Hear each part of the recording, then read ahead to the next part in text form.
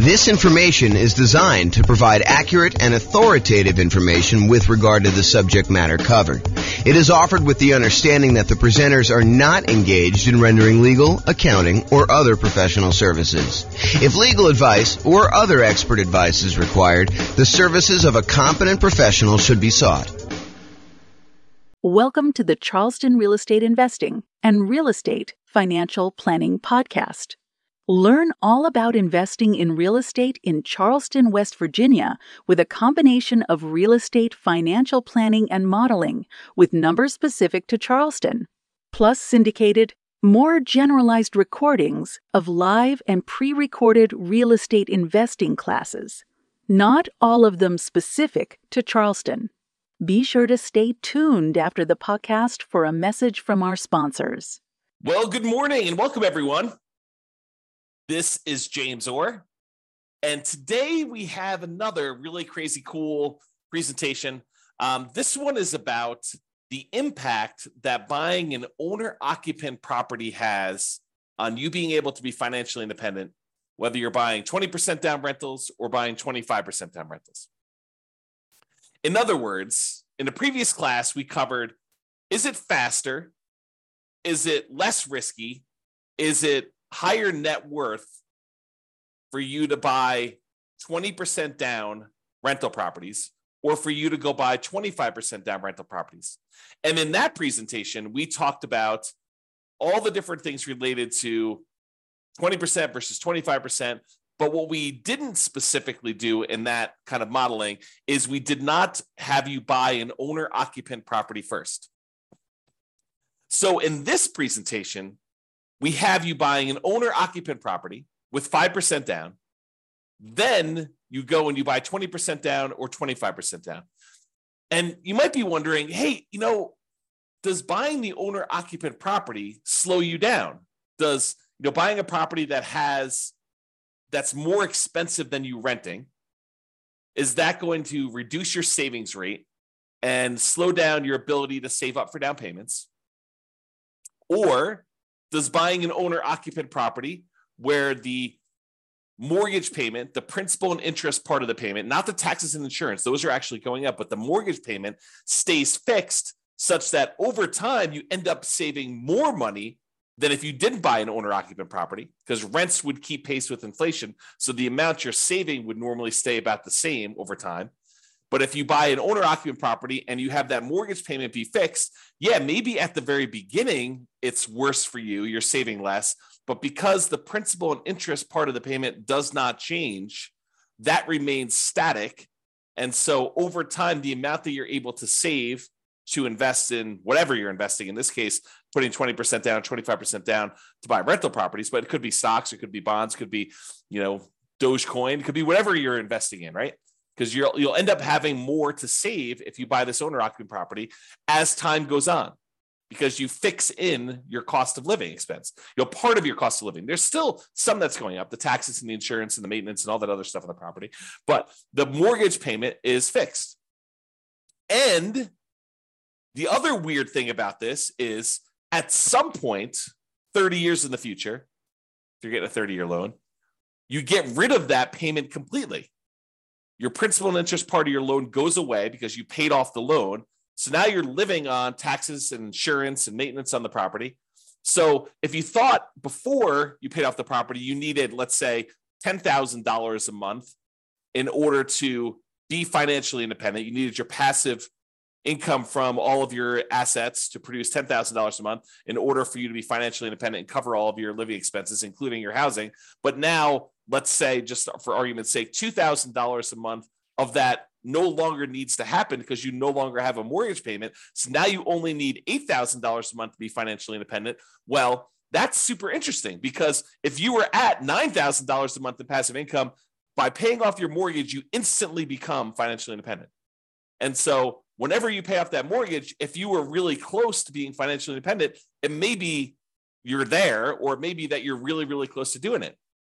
So all of these things impact whether you're going to be better off buying an owner-occupant property and putting 20% down, or buying an owner-occupant property and putting 25% down. So what we're going to do today is we're going to look at the difference between putting 20% down and buying rental properties or putting 25% down buying rental properties, but only after we bought a single owner occupant property first. In other classes, we will compare directly head to head, buying an owner occupant and then buying 20% down rentals to buying no owner occupant and buying 20% down rentals. But today we're going to actually do, in both cases, you're buying the owner occupant property and now you're buying either 20% down rentals or 25% down rentals. We're going to see which one of those is going to be faster to financial independence for you, which one is going to be higher net worth for you, and which one will be less risky. So that's what the kind of presentation is about today. So hope you're as excited as I am. Let's begin. So I modeled this in order to tell you which one is better. I modeled this for over 300 US cities. And what I went in there and I basically did is I set up a scenario in our real estate financial planner software that I wrote, and it allows us to go and model if somebody were to make a certain amount of money and they're saving a certain amount of money and they're buying properties that have certain characteristics based on whatever market you're in, and how long it takes you in order to get to the point where your investments actually all the returns from all your investments exceeds your kind of living expenses that you have there. And then we'll figure out how long it takes you to do that. And then we can measure a whole bunch of different things like net worth and time to financial independence and a whole bunch of different risk measurements. And honestly, we could go and look at any of the details. It's like probably 100 different variables that we track, but we'll kind of simplify for this presentation so I don't get too far in the weeds. So I did all those analysis, and then we're summarizing all that analysis. You can, and probably should, drill into the individual city that you're considering doing this in so you can get more details. Okay, so here's the comparison. In both scenarios, whether you're buying 20% down or 25% down, you're buying an owner-occupant property with a 5% down payment to start with, and you're voluntarily paying private mortgage insurance.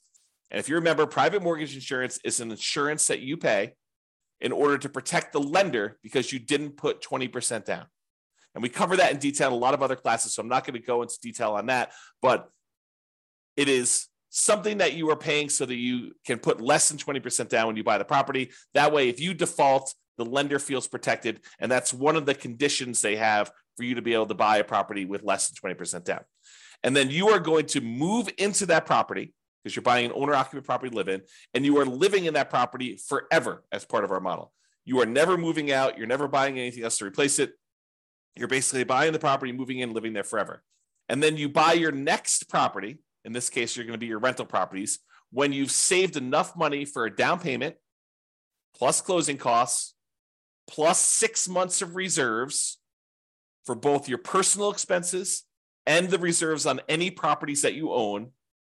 And you can qualify for the loan based on a 45% debt to income ratio. So I am checking for all those things before you buy your next property. You need to have saved up either 20% down or 25% down, plus closing costs, plus 6 months of reserves for all of your personal expenses, whatever your living expenses are, and 6 months of reserves for any properties that you own.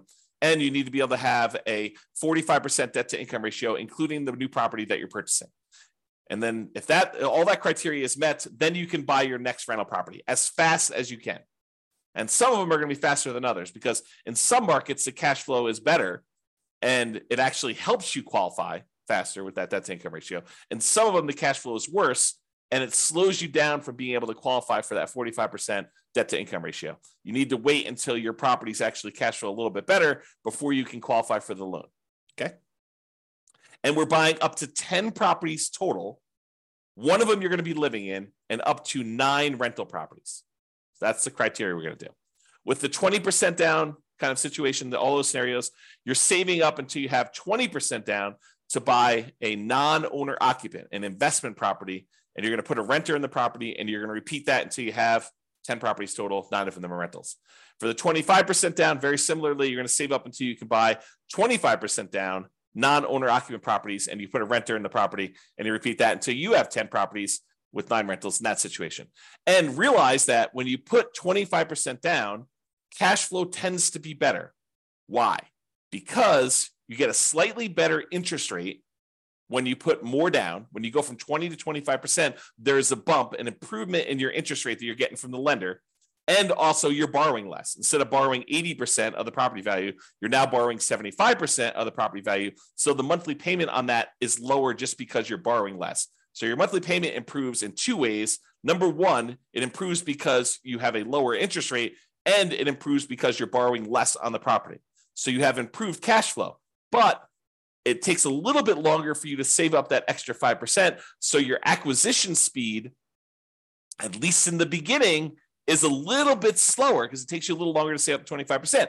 But once you start buying these 25% down rentals, the cash flow from them is a little bit better. So maybe your speed to acquire them actually speeds up later because you're actually producing more cash flow. And in a future class, this is not this class, but in a future class, I'm going to show you the comparison between buying properties with 20% down or buying properties with 25% down versus actually saving up and paying 100%, buying the properties for all cash.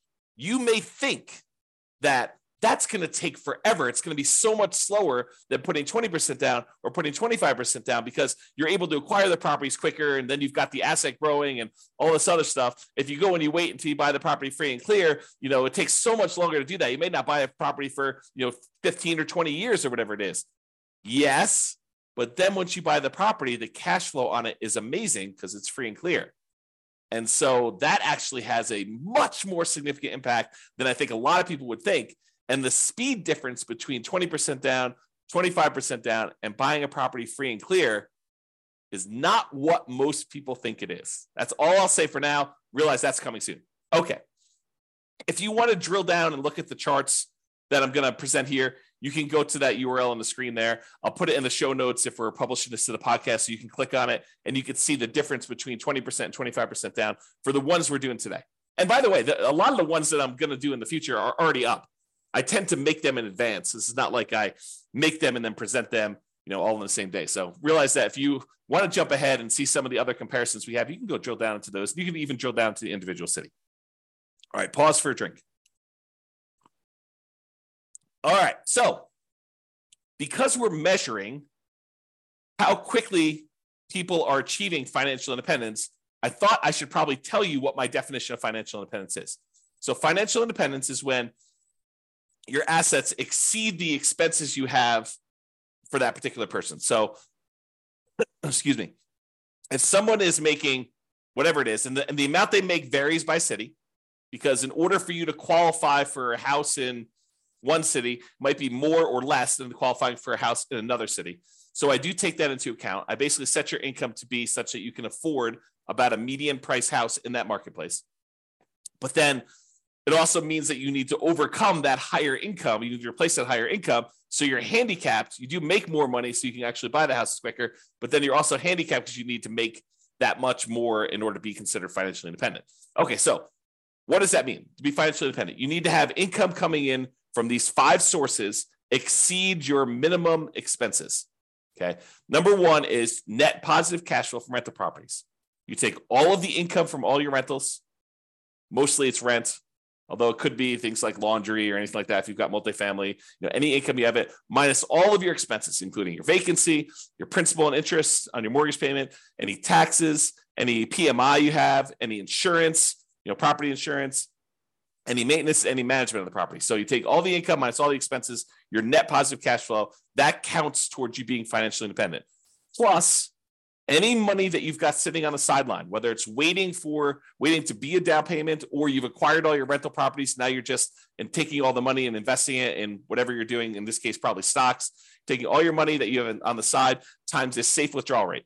So they talk about the Trinity study being a 4% safe withdrawal rate rule. We'll cover that in future classes. I'm not going to go into it in detail now. But if you had $1 million, you said I could take 4% out safely per year, that's what you believe is true, then you have about $40,000 per year contributing towards you being financially independent using those numbers. Plus 3 sources of passive income: Social Security, which we didn't model here, annuities, which we didn't model here, or any pensions, which we didn't model here. So if you have those 3, those would also contribute to you being financially independent. In this particular case, we didn't model any of those because we just didn't. Okay. All right. So here are my assumptions. Each city modeling uses their median home price and estimated rents on those properties.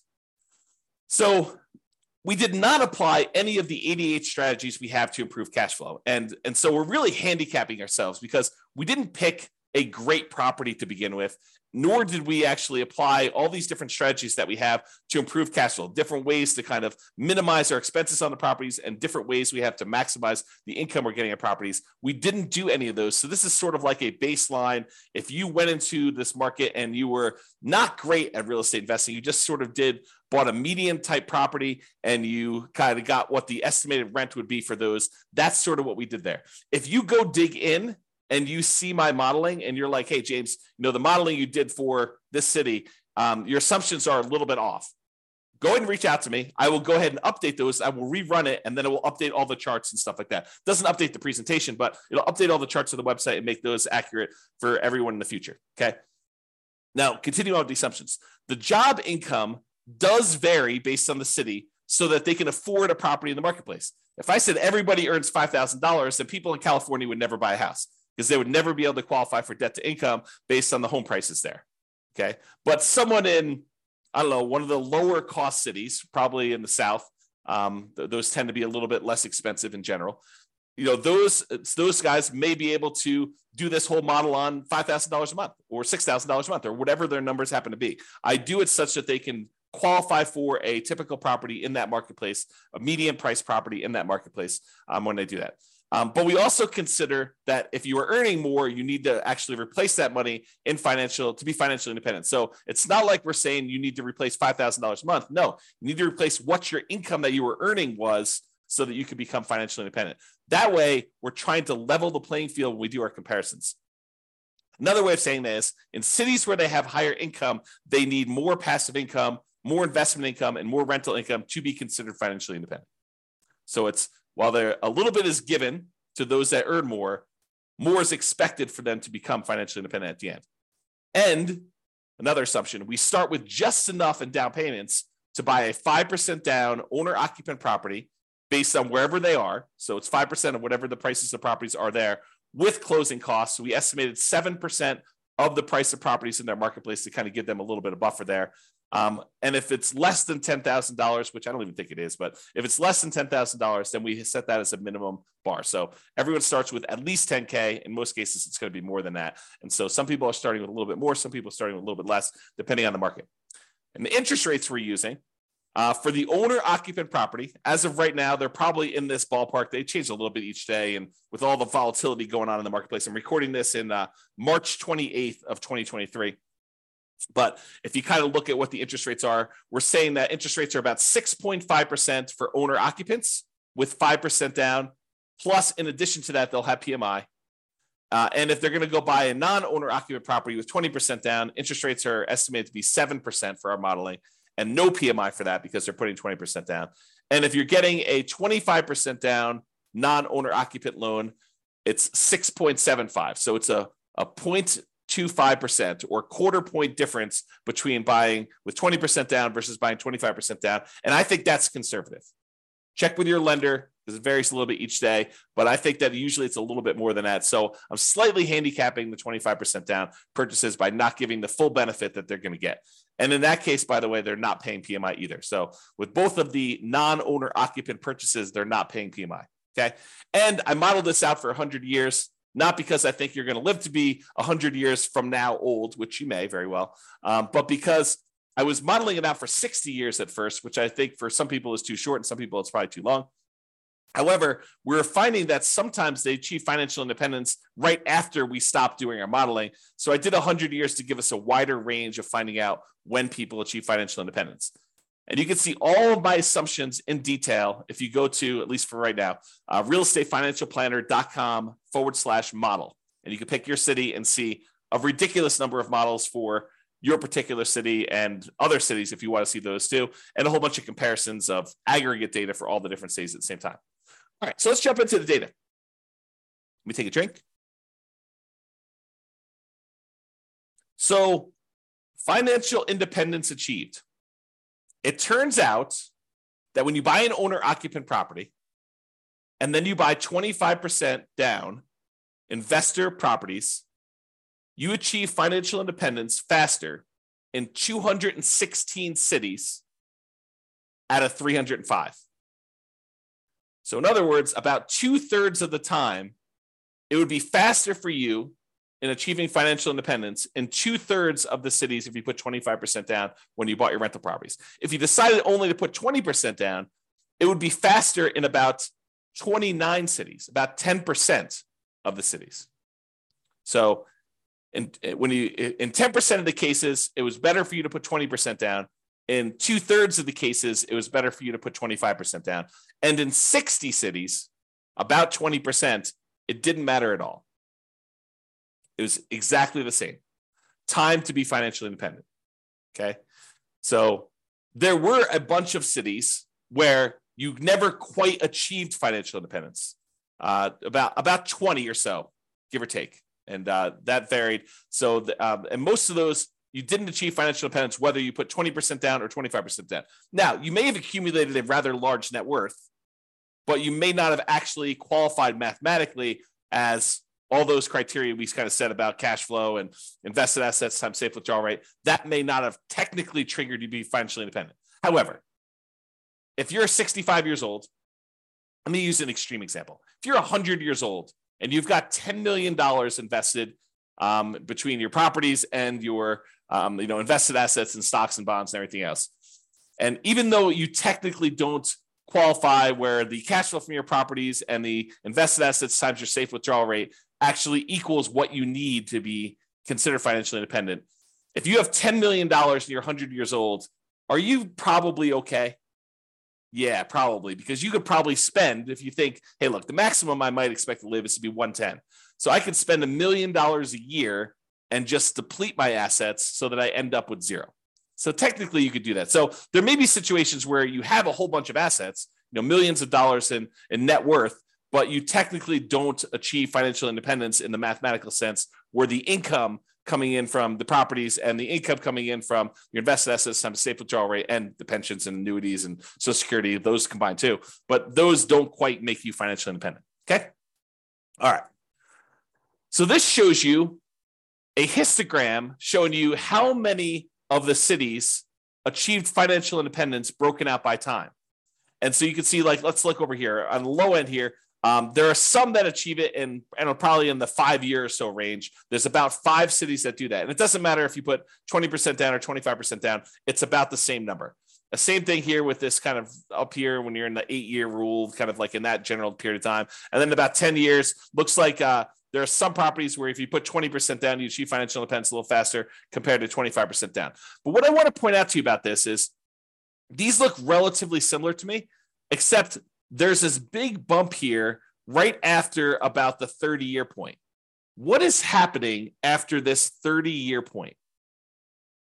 What happens after 30 years? You pay off your owner-occupant property because you bought the property with 5% down at the very beginning. Then you started saving for your investment properties. But after 30 years after you buy your owner-occupant property, that thing gets paid off. So a whole bunch of scenarios got to the point where they were financially independent as soon as you paid off this owner-occupant home. So you can see there's a big bump in here from when people pay off their houses. Now, that's not what's doing it for everybody, but it does have a big bump there when that happens. Okay? So you can see that. All right. So what this chart is showing you, it's showing you how many months faster it was to put 25% down or to put 20% down for each individual city. Each city is its own dot. The green ones show where it was better to put 25% down by this number of months, however many months it is away from this zero line. So like this one right here is about 25 months. So it's 25 months faster for this particular city than putting 20% down. So it's about 2 years faster or so for this particular city if you put 25% versus putting 20% down. And this axis shows you how expensive the properties are in that marketplace. So there's this market right here has really, really expensive properties, and it was better for you to put 25% down by about 6 months in that particular case. And you can see how far away they are from this kind of zero line shows you how much better. So I'll make some general statements about this data. When you put 25% down, sometimes it's a lot faster. They're a lot farther away from the zero line.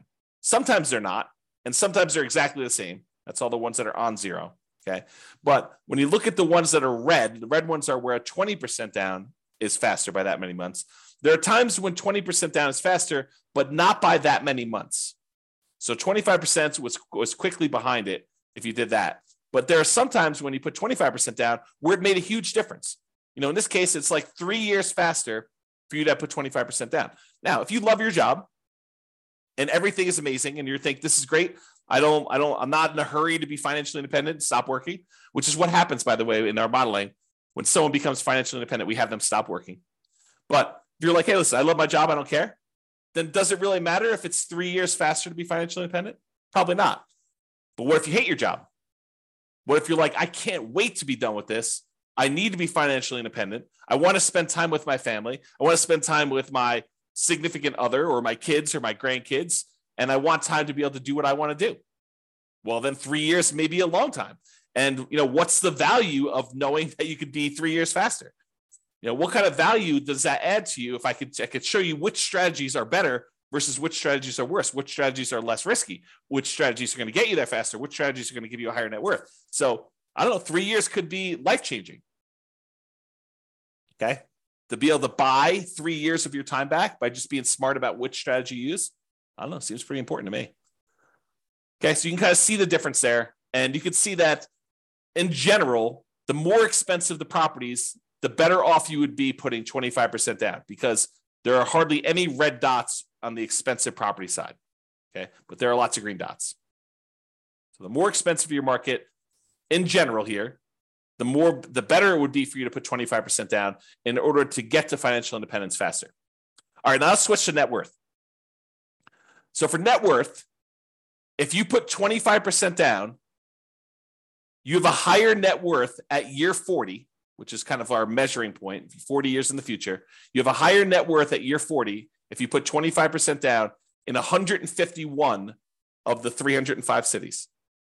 So about half the time, you'd have a higher net worth by putting 25% down, which may be counterintuitive for a lot of you folks because you're thinking to yourself, hey, I'm putting 20% down. I'm acquiring properties a lot faster, at least at the beginning, because I'm buying the first one faster. Like, hey, if you're rushing to go buy your first 20% down property and you're like, listen, I just got to get in. I got to save up just enough. Now I'm going to buy a property right now, right away. Might be better, depending on what city you're in and the economics of your city, for you to actually wait until you save up that extra 5%. That's what this is saying. It's just the math. Okay. So in 151 cities, it's faster for you to put not faster. You have a higher net worth by putting 25% down. Now, in 138 cities, you'd have a higher net worth if you put 20% down. So a little bit more to put 25% down, a few more cities, but not a huge difference. And 16 cities, it made no difference at all. You have the same net worth regardless. Okay? Now, here's the difference in net worth. This is that chart we showed you before. So it shows you how much better or worse putting 20% or 25% down was in terms of net worth, broken out by price of properties. So how far it is away from zero is how much better it is. The green dots means that 20% down was better, had more dollars. The red dots are where 25% down was better, it had more dollars. So in some cities, by putting 20% down, you had a lot more dollars, millions of dollars more by year 40. However, in other cities, you'd be better off putting 25% down. And the reality is it's not as much better. So the ones where 25% is better, it's not by a lot more money. I mean, some of them are pretty decent, but we're not talking about millions of dollars. We're talking about, I don't know, just eyeballing it, $500,000. So in some cases, putting 20% down gives you a higher net worth, but not necessarily speed to financial independence, which they're sometimes competing goals. All right? Okay, so you can kind of see that. There was only one city where we ran out of money, where you were buying properties that had such negative cash flow that you ended up running out of money, even though we had those 6 months of reserves and 6 months of personal reserves and all those other things. And remember, we didn't apply any of the 88 strategies we have to improve cash flow. There are quite a few things that we could have done to avoid this in real life. We could have bought better properties. We could have bought properties in a market that didn't have this really ugly cash flow. Imagine you're in the market, which I'll tell you what that market is in a second. And maybe part of my assumptions, by the way, too, because I'm not an expert at all these markets, but imagine you're in this market where you have this really, really ugly cash flow. Well, you're not moving into these properties. So technically you could go pick a slightly better market to invest and buy properties in. You didn't have to buy properties in this market. It's not like you're doing the nomad strategy where you're moving into each property, right? You're only moving into one property. But for all the other investment properties you bought, you don't have to technically invest in that same city. So we could have done that as just a really obvious solution. And there are a whole bunch of other things we could have done to improve the economics of the properties that we're buying. Okay. So in one city, we ran out of money. That city happened to be San Jose, California. And it could be that my assumptions were wrong. Like maybe my estimate of rent on the properties that we said were the median price properties were just off in San Jose. It's definitely a possibility. So if you happen to be in San Jose, please reach out to me and let's go over the assumptions that we used for San Jose and we'll correct those. And then we'll rerun it. And maybe San Jose looks amazing then. I don't know. Okay. So I'm just not familiar with that. All right. So that's all we got there. All the other ones did not run out of money in our modeling. All right. Here's a quick summary. So this shows you, there's two different slides here. One where we look at what the median was. And by median, I mean, we took all the values, let's say for net worth as an example, we lined them up from the smallest net worth to the highest net worth. Then we looked at what the middlemost one was. And we told you what the median, the middlemost number was for net worth. And so, for example, with 20% down, the median, the middlemost net worth was just about $8.9 million. But the median net worth when you put 25% down was about $9.023 million, or a little bit more, about $100,000, $116,000 difference. Not a big difference, in my opinion. It's about 1.3% different, with 25% being a little bit higher on median net worth. Now, I did median, but I also do average. Average is where you add up all of them and you divide by the number that you have, and so you get an average. Okay, and so the average net worth is about 11.9 million versus 11.8 million. Again, about $134,000 difference. Again, about 1.1%. So not a significant difference there in net worth. But in both cases, I'm sorry, in the case of median, 25% down is a little bit better. In the case of average, 20% down is a little bit better. So depending on whether you're looking at the median case or the average case, depends on which one would have been better for you, 20% or 25%. But honestly, they're only like 1% off. And that's not that big of a difference. And in addition to that, this is a net worth 40 years in the future. So it's in like inflated dollars. If you think about that, right? Like think about, 40 years ago, what the cost of things were. They were a lot cheaper than they are today. And so if you look 40 years to the future, things are a lot more expensive. If you want to kind of adjust back to today's dollars, the really rough rule of thumb is about 1/3 of that value is what it would feel like in today's dollars. So it's like almost having a $3 million net worth on median, or whatever that is, $4 million on average. Okay. Really rough math. Okay. So number of properties that were short on median, basically none were short because there was only that one that was. You're typically buying 10 properties in both cases, no matter which one you do. However, the time to be financially independent is about 492 months if you put 25% down versus 509 months, a little slower if you put 20% down, which means that on median, the middlemost one had about a 17-month difference. It was about 3.3% faster for you to put 25% down than for you to put 20% down. Interesting, right?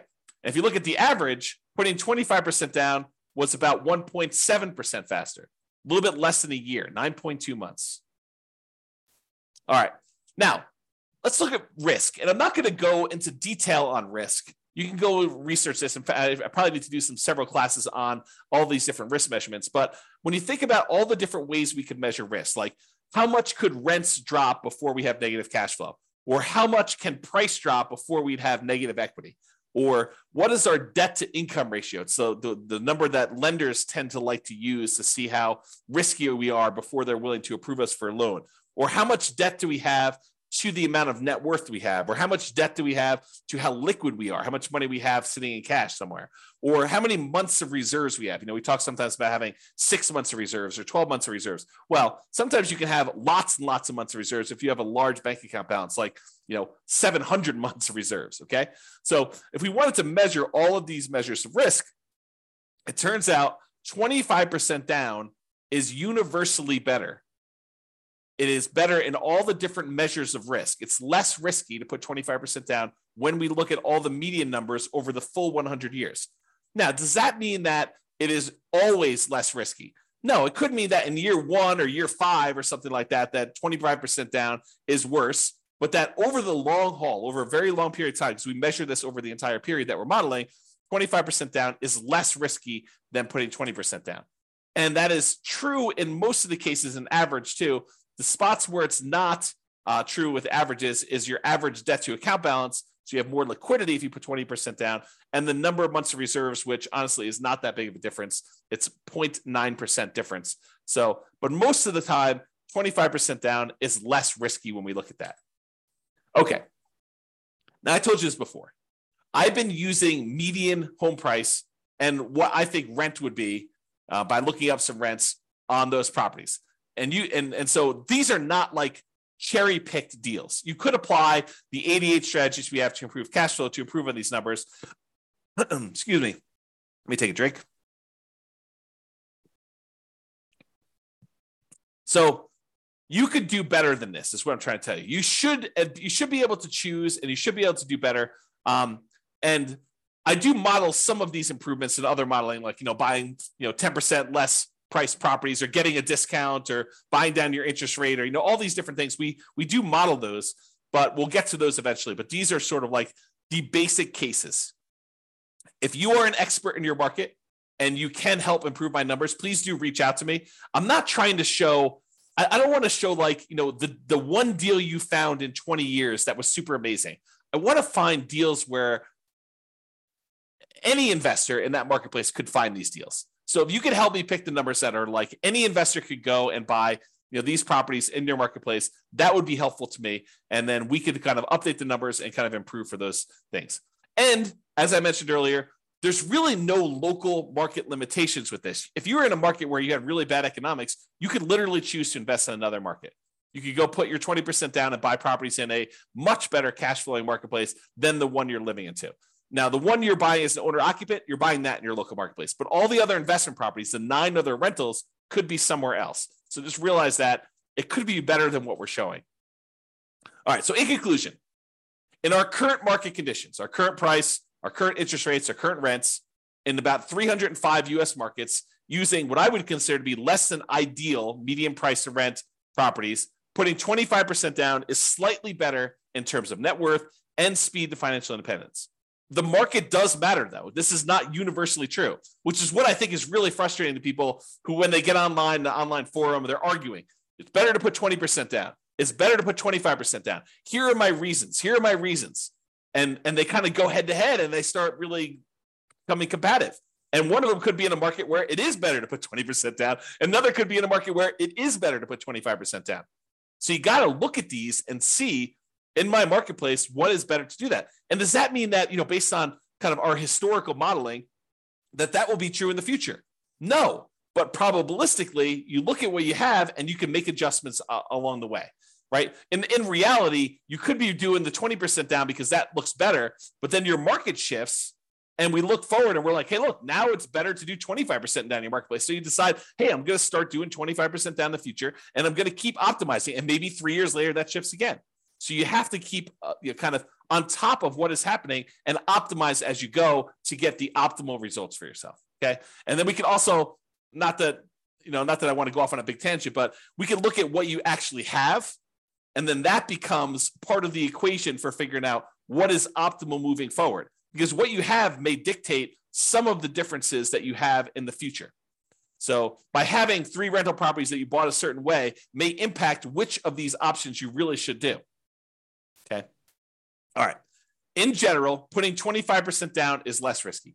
I think that's a good general way of saying it. There are some small exceptions to that, but in general, that's it.